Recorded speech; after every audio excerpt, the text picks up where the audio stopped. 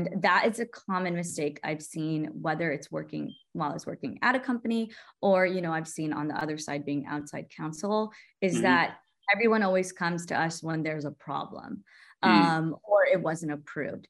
But, with cannabis, it's, a fast-paced industry, but it also requires a lot of, like I said, approval from governmental bodies. And you need to give them time and space to be able to approve this. So you're not wasting money. You're not spending time on the business side. And that's the biggest, mistake I've seen.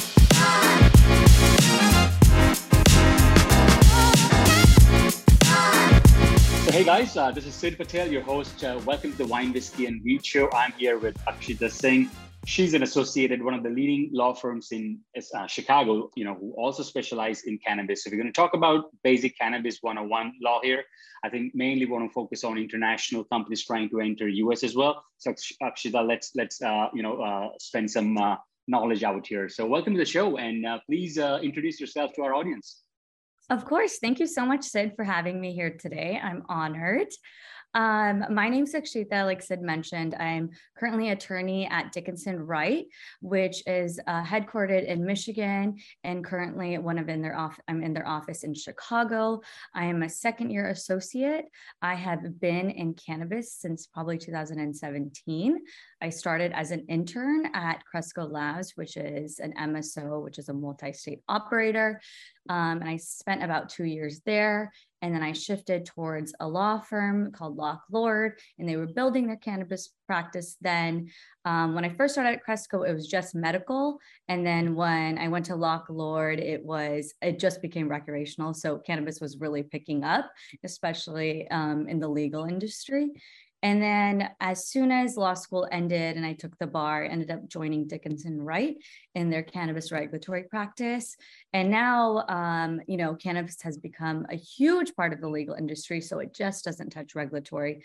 So now I've been doing banking, regulatory work. I try to stay away from real estate. It's not my favorite. So if you're hearing this and you love real estate, and then a little bit of M&A. So that's kind of like how my career has developed. And I've been enjoying it and I've been loving it, and I continue to still be in the industry. Super. And what did you have to study, or it's a basic law thing and then you selected cannabis as an intern, or was it part of the curriculum as well? No, that's a good question. So cannabis has started showing up in maybe some legal classes now, especially in law school. My last semester that I was there, we did have a cannabis law class. But, what's funny is back in the day when I started, that it was kind of like a hush-hush situation. Oh, are you sure you want to do cannabis? How is it going to look on your resume? I'm originally from Texas. What is that going to look like? The nation was still a little hesitant. So now where we are and what I've seen has developed what it is today, and how everyone wants a piece of the pie now, has been really awesome to see. And what do you specialize in? What's sort of your, day look like, and really what kind of subject matter are you really expert in your firm? Yeah, no, that's a good question. So before, with the two previous jobs I had at Cresco and Lock Lord, I think it was based heavily on applications, a lot of regulatory work, compliance when it comes to advertising, marketing, just having correct documents with regulators, making those relationships. And then now my practice has really shifted, mainly on my own virtue.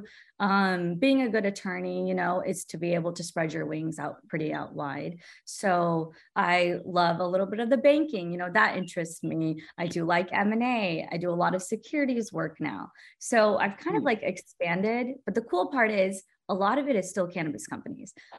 Cannabis companies need everything these days besides just regulatory work. So, it will be a banking deal, but it'll be a cannabis client.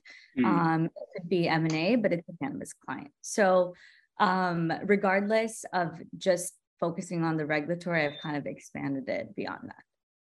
Sure, great. So let's go right into something like if I wanted to set up the cannabis company, right? If I'm a local, we can divide this.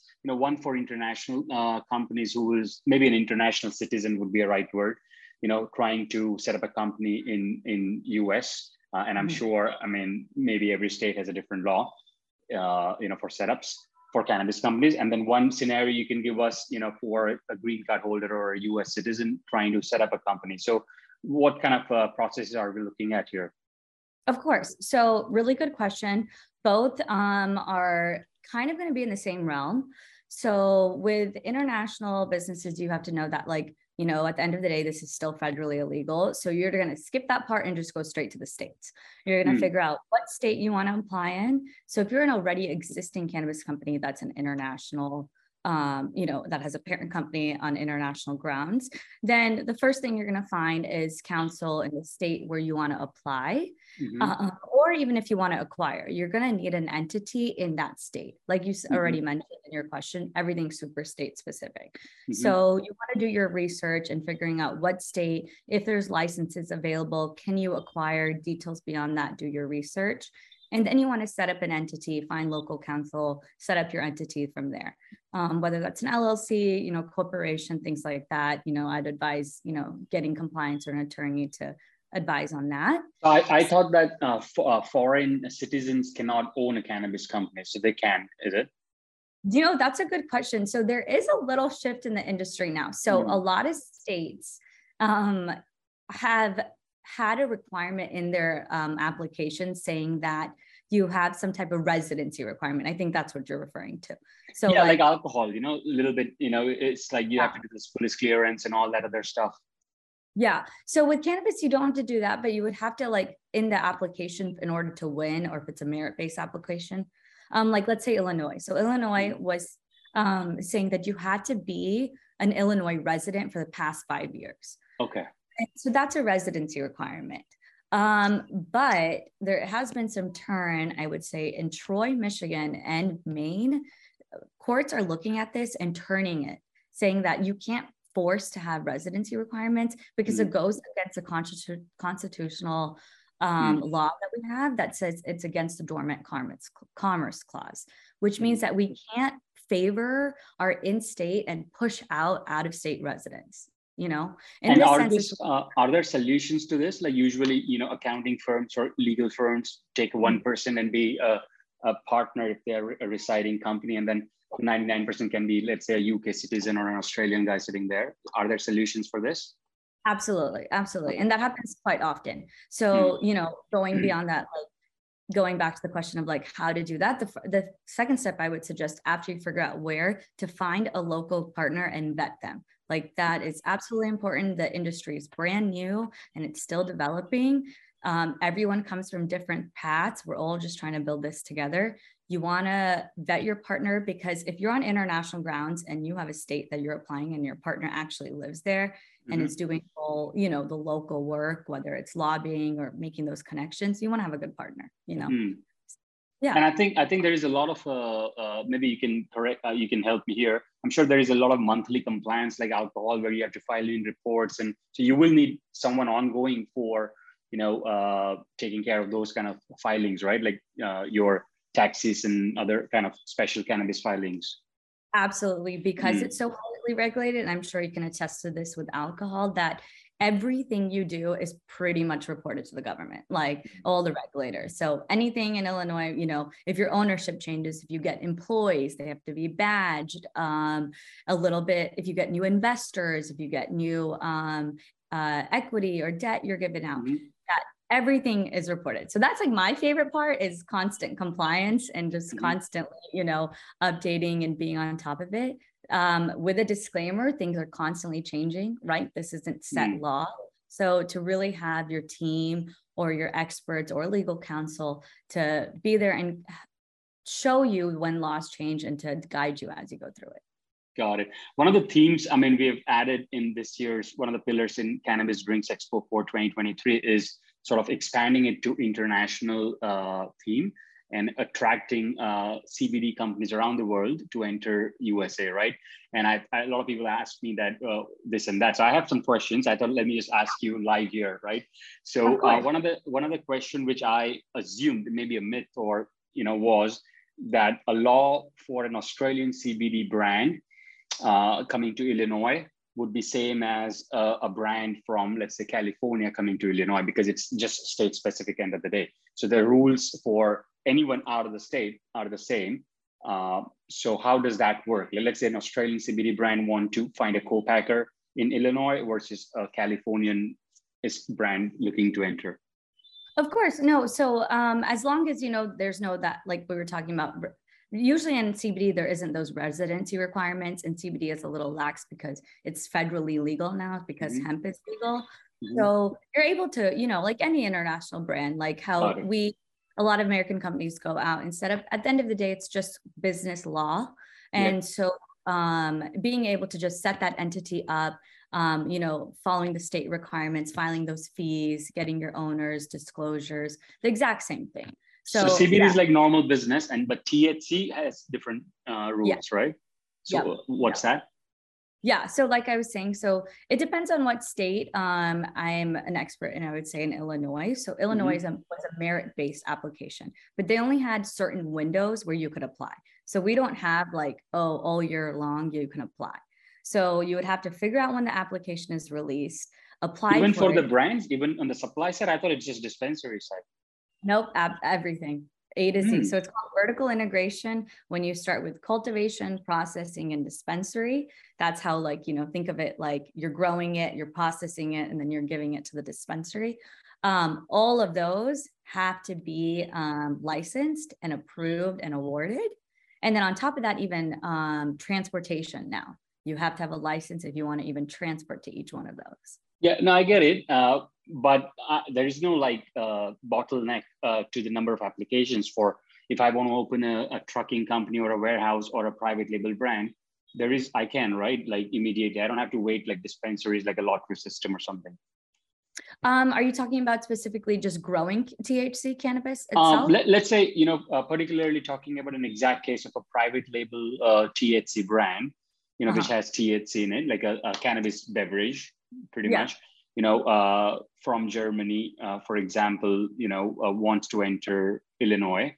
What would be the requirement for that? Got it. No, that makes sense. So a lot of those, I think we're going to touch on this later, is co-packing agreements. So like yours, as long as they're not the ones touching the actual THC, because that's a separate category. But like I said, if you're the brand and you're the party A in that agreement, yes, absolutely. Start your warehouse, set up shop. And then you're just going to have to partner with the companies to be able to actually infuse or process, like you said, in a beverage company. So you have your brand ready, you have all the advertisement, you know how you want to market it. Here, you just have to have that co-packing agreement and then be able to create that partnership and then have that company, party B, in that situation actually go sell the product for you. Got it. Cool. We'll touch base on that after a couple of questions. Let's go on the agreements side, right? Like, I think that's what really, lawyers are for. To draft that amazing agreement. What are the tips you would give, in drafting, or maybe 5 important points you must cover, in any sort of a cannabis agreement? Can be between a supplier and a brand, or usually, co-packer part is more interesting to sort of our community. But please give us some limelight on some standard SOPs for an agreement. Yeah, no, of course. Okay, so the first one I would say is all or most of your contracts should be subject to regulatory approval. So usually on the business aspect, we see business decisions are already happening before they come to attorneys, which is great. And so let's say we have party A and party B, and we'll use co-packing in this instance to make it easier. So party A would be your brand and party B would be your co-packer. So the one holding the license.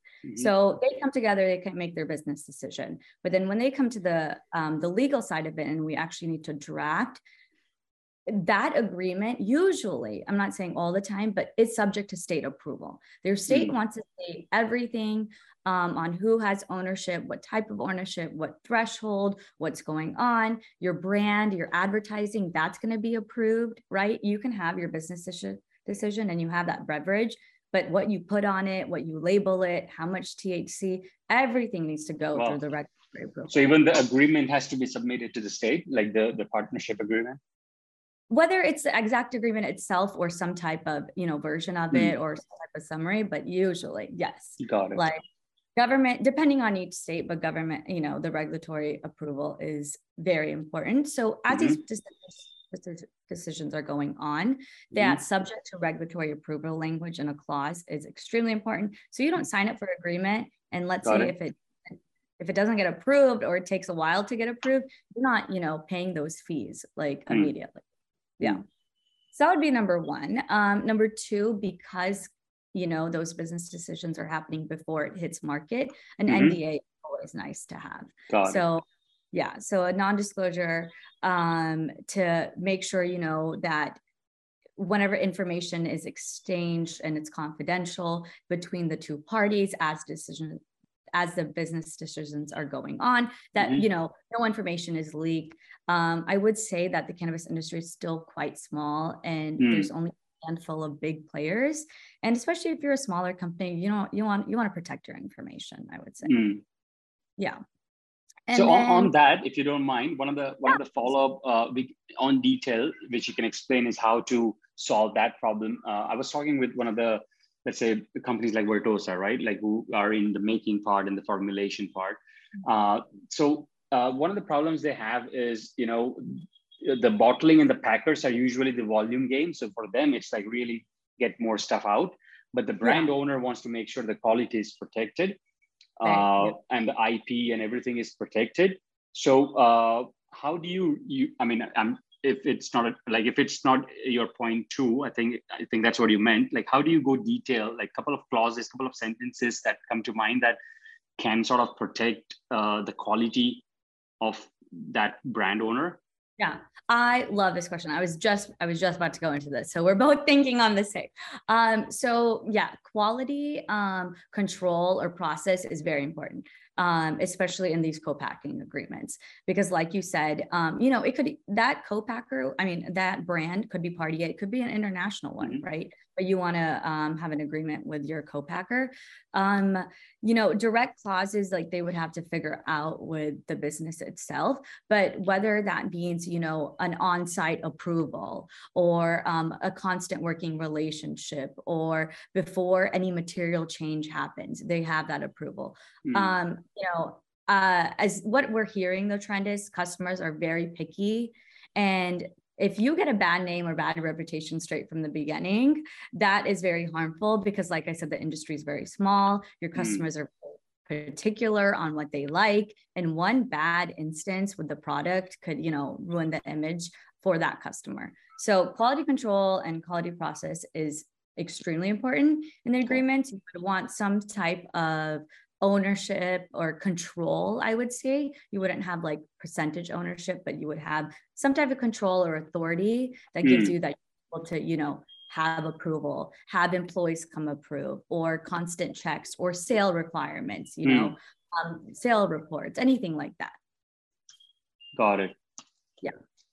Cool. I think, is that your 2 points or 3?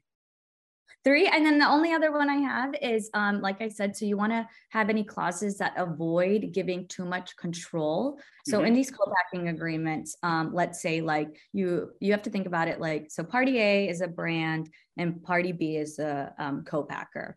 And so you're licensing some part of your brand, right, for them to co-pack it. And you're giving the Party A a fee. You're giving them like a management fee or, some type of control.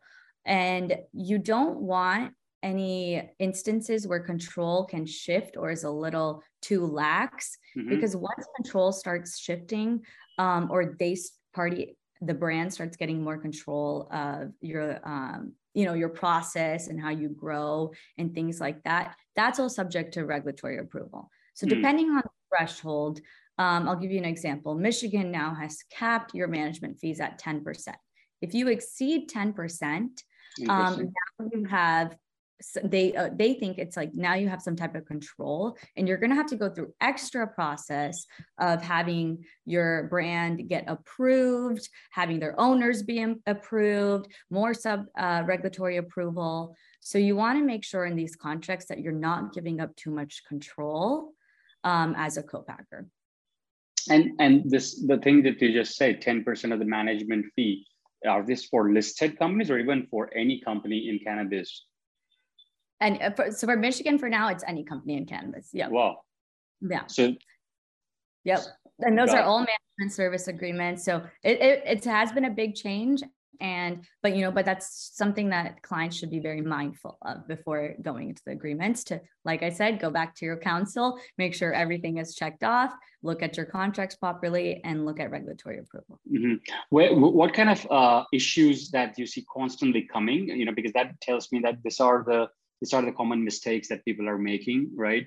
What are like 5 or 6 common sort of clients coming up with, I'm in this problem? Yeah, no, specifically in agreements is what you're talking about, or yeah. Overall, just like, 5 biggest common problems that people come to your door with. I think I can sum those 5 into one is not involving legal or compliance from the beginning. So not to praise myself here or all the colleagues I work with, but because it's so regulated and because it's so is dependent on, relationships and approval and law constantly changing, getting legal or compliance involved from the get-go is going to set you up for success. And that is a common mistake I've seen, whether it's working while I was working at a company or, I've seen on the other side being outside counsel, is that everyone always comes to us when there's a problem or it wasn't approved. But, with cannabis, it's, a fast-paced industry, but it also requires a lot of, like I said, approval from governmental bodies. And you need to give them time and space to be able to approve this. So you're not wasting money. You're not spending time on the business side. And that's the biggest, mistake I've seen. So got it. Let's go a little deeper into some problems, just as you said, like they come up with problems, just like 3 or 4. So that way there is an actual subject matter to understand what kind of problems are there. Of course. I always enjoy a lot of the compliance of, owners or employees or badging them. So I've seen biggest mistakes that companies, especially when they start, take on new owners, new employees, overpromise, but you have to, all of that subject to regulatory approval. So you should be vetting everyone before they even get to that. For example, so Illinois requires a lot of background checks, fingerprinting. They require, criminal records and a lot of disclosure. So before, as a business, if you're on the business side and you're on the management team, before you bring that person on, you should do your due diligence in vetting everything about them. So when you bring it to legal and they're just able to file this and get it approved. Because the worst thing you could do in any regulated industry is disclose something and then retract from it. You want everything out on the table. You want, all the information out in the beginning, because you don't want to say that I certify this is correct and proper. And then, your employer owner comes back to you and said, oh, shoot, I forgot to tell you this, I was arrested here, this, then, and when, or I didn't file my taxes, or I wasn't, I owe alimony here. And that can all be avoidable, if you're able to vet your partners and employees ahead of time. Got it. Yeah. That's a good one.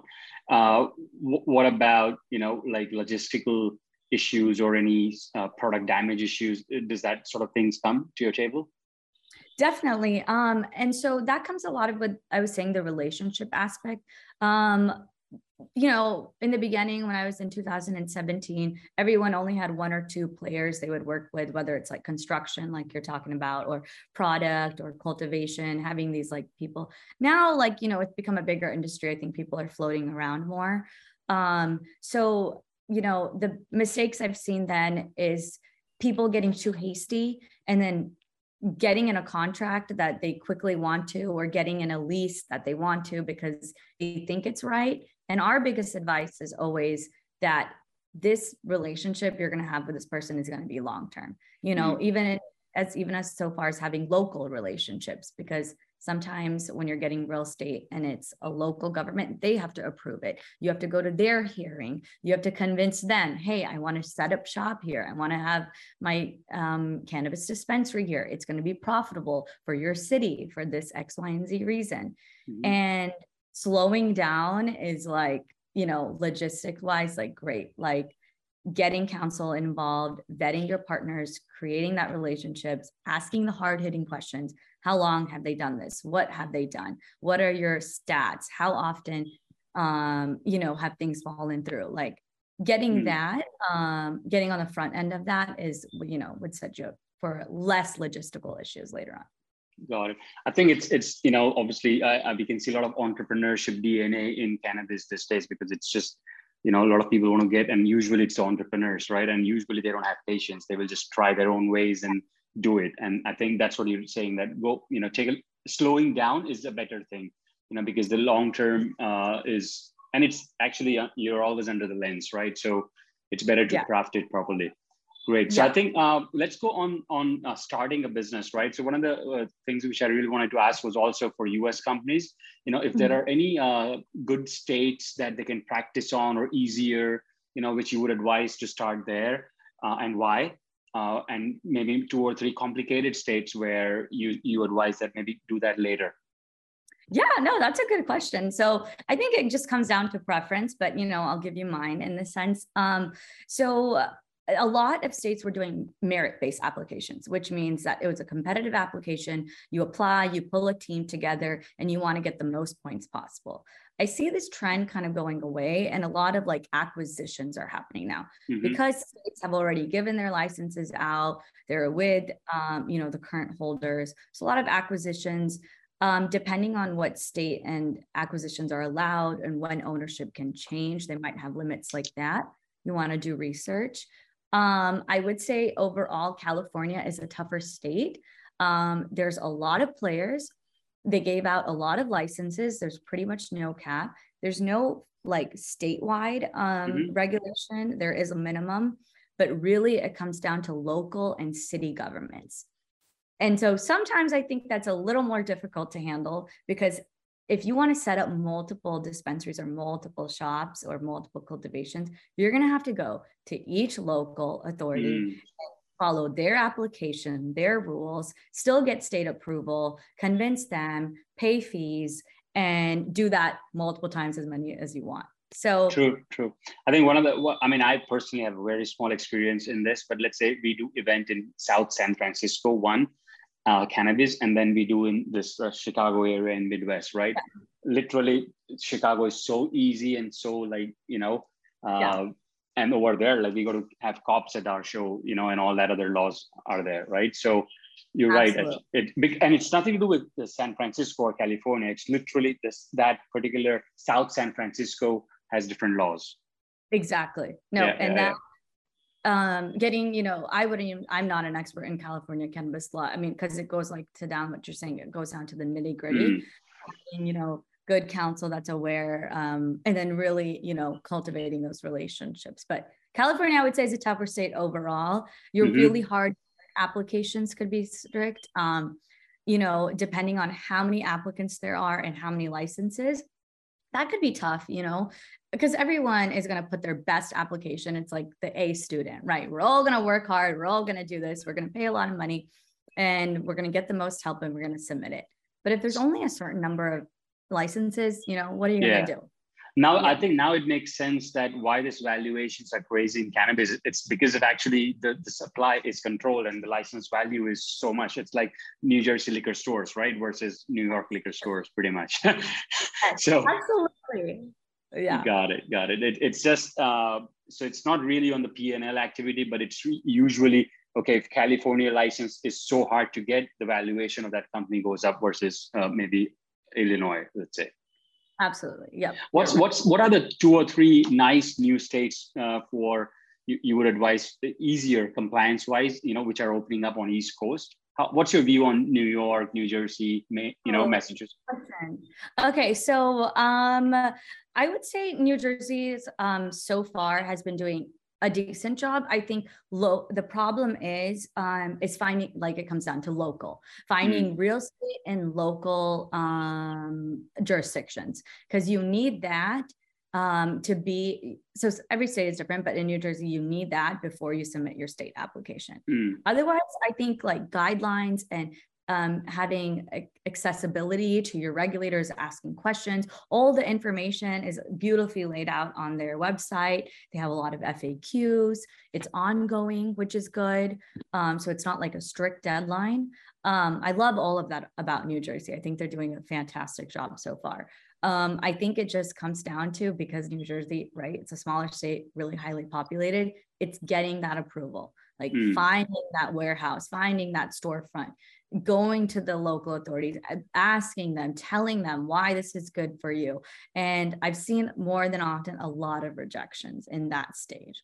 So I think the state is still doing a good job. I think it just comes down to convincing those smaller cities and towns. Got it.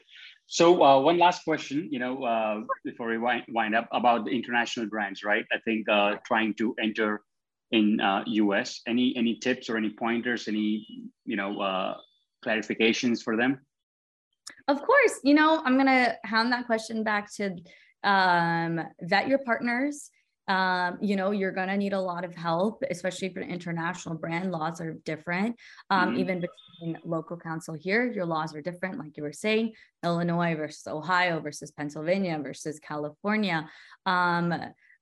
I'm going to toot my horn, finding a good law firm that has accessibility in multiple offices in different nations. How do you said vet your partners? Let's say, I want to do business with you. Let's say, how do I vet? What is the process? Are there any tips for, apart from the Dun & Bradstreet score and all that basic stuff, how do you actually vet a company? Yeah. So when you, it's a lot of owners, when they apply, you have to disclose a lot of personal information. So depending on, laws keep changing. Michigan was really strict back in the day that you had to do your disclosure of your financial statements for like 5-6 years. You would also do your spouse's.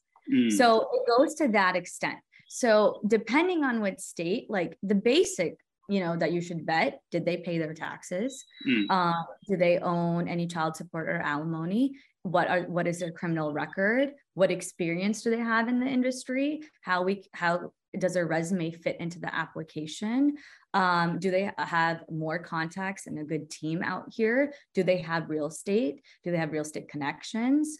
So, instead of just saying, oh, you have a lot of money and let's make this partnership, I would say you should ask those hard-hitting questions from the beginning. Like if I was looking at, like you're saying, if you were vetting me, I would want you to ask me to be like X, Y, and Z. Did you do this? Did you do this? Did you do this? Okay, we'll move forward. Got it. No, those are good points. Sorry, I keep interrupting you, but you were saying the other part. What other tips were there for international brands, trying to come here? Yeah. So same thing. So looking at, I would say, finding the states that you want to hold a long-term relationship with too, right? Because this isn't just, it's a lot of time, it's a lot of investment, it's a lot of money. So if you're an international brand, really, most of this information is available online, like on websites. You don't need to dig any further than that. You can search, you can go read the bill yourself or the regulations, do a quick overview. Does this fit your requirements?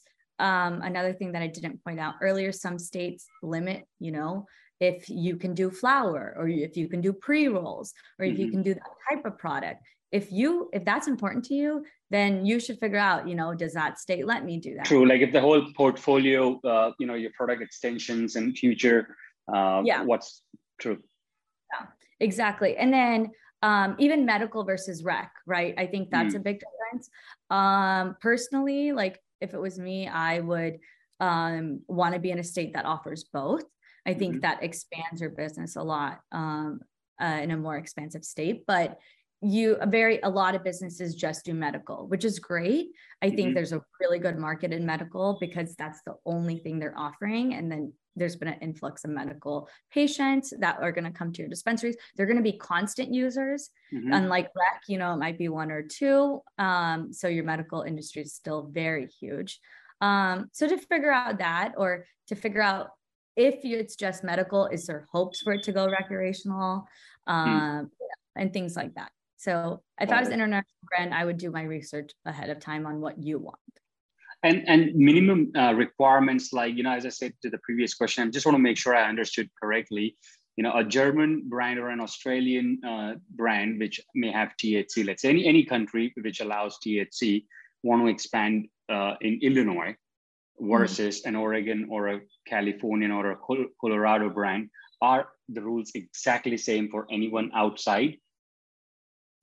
So are you saying, so let's say if this German brand comes to Illinois and versus coming to Oregon, on how they want to No, I'm saying if a German brand XYZ comes to Illinois versus same brand in Oregon coming in Illinois, and both trying to enter and looking for co-packers and whatnot, are the rules exactly the same for them? Yeah, pretty much. Yep. You just want to set up your LLC. Like, you don't have to go a lot further than that. You're not like, you don't have to go through some special federal or even state requirement that it's international. Like, you can definitely live. The most common is Canada, right? So Canada is federally legal and America is still federally illegal. And so we have a lot of partnerships with Canadian brands. So what's this deal? Just some fun question. What's this deal with, what's the scam, Canada? Like, what's this deal with whole, I thought that it's all mainly money is legally raised there. So usually people set up there because, the federally money issue was there in the US, right? Like, I don't know, but it's mainly to raise money. People set up companies there. So if you're a Canadian brand and your parent company is in Canada, is that what you're saying? And just saying, like, I just see US operations, but the companies, it's like Delaware thing, I just see companies in Canada, but the 90% of the business is in US. Oh, absolutely. Like you said, it's just a money thing. Like, if they can expand, Canada, I don't know too much about Canada law, but I do know they obviously went federally a lot earlier than us. And for some reason, the money's here, right? Like, they want to come here. Like, they can set up. And the cool thing is for them is that they can be on the American Stock Exchange because they're a Canadian company. Wow. So they're also on our stock exchange. They're also having shop. That's so here. funny. And US companies cannot be on that. They can't be on American, but they can be in Canadian. Got it.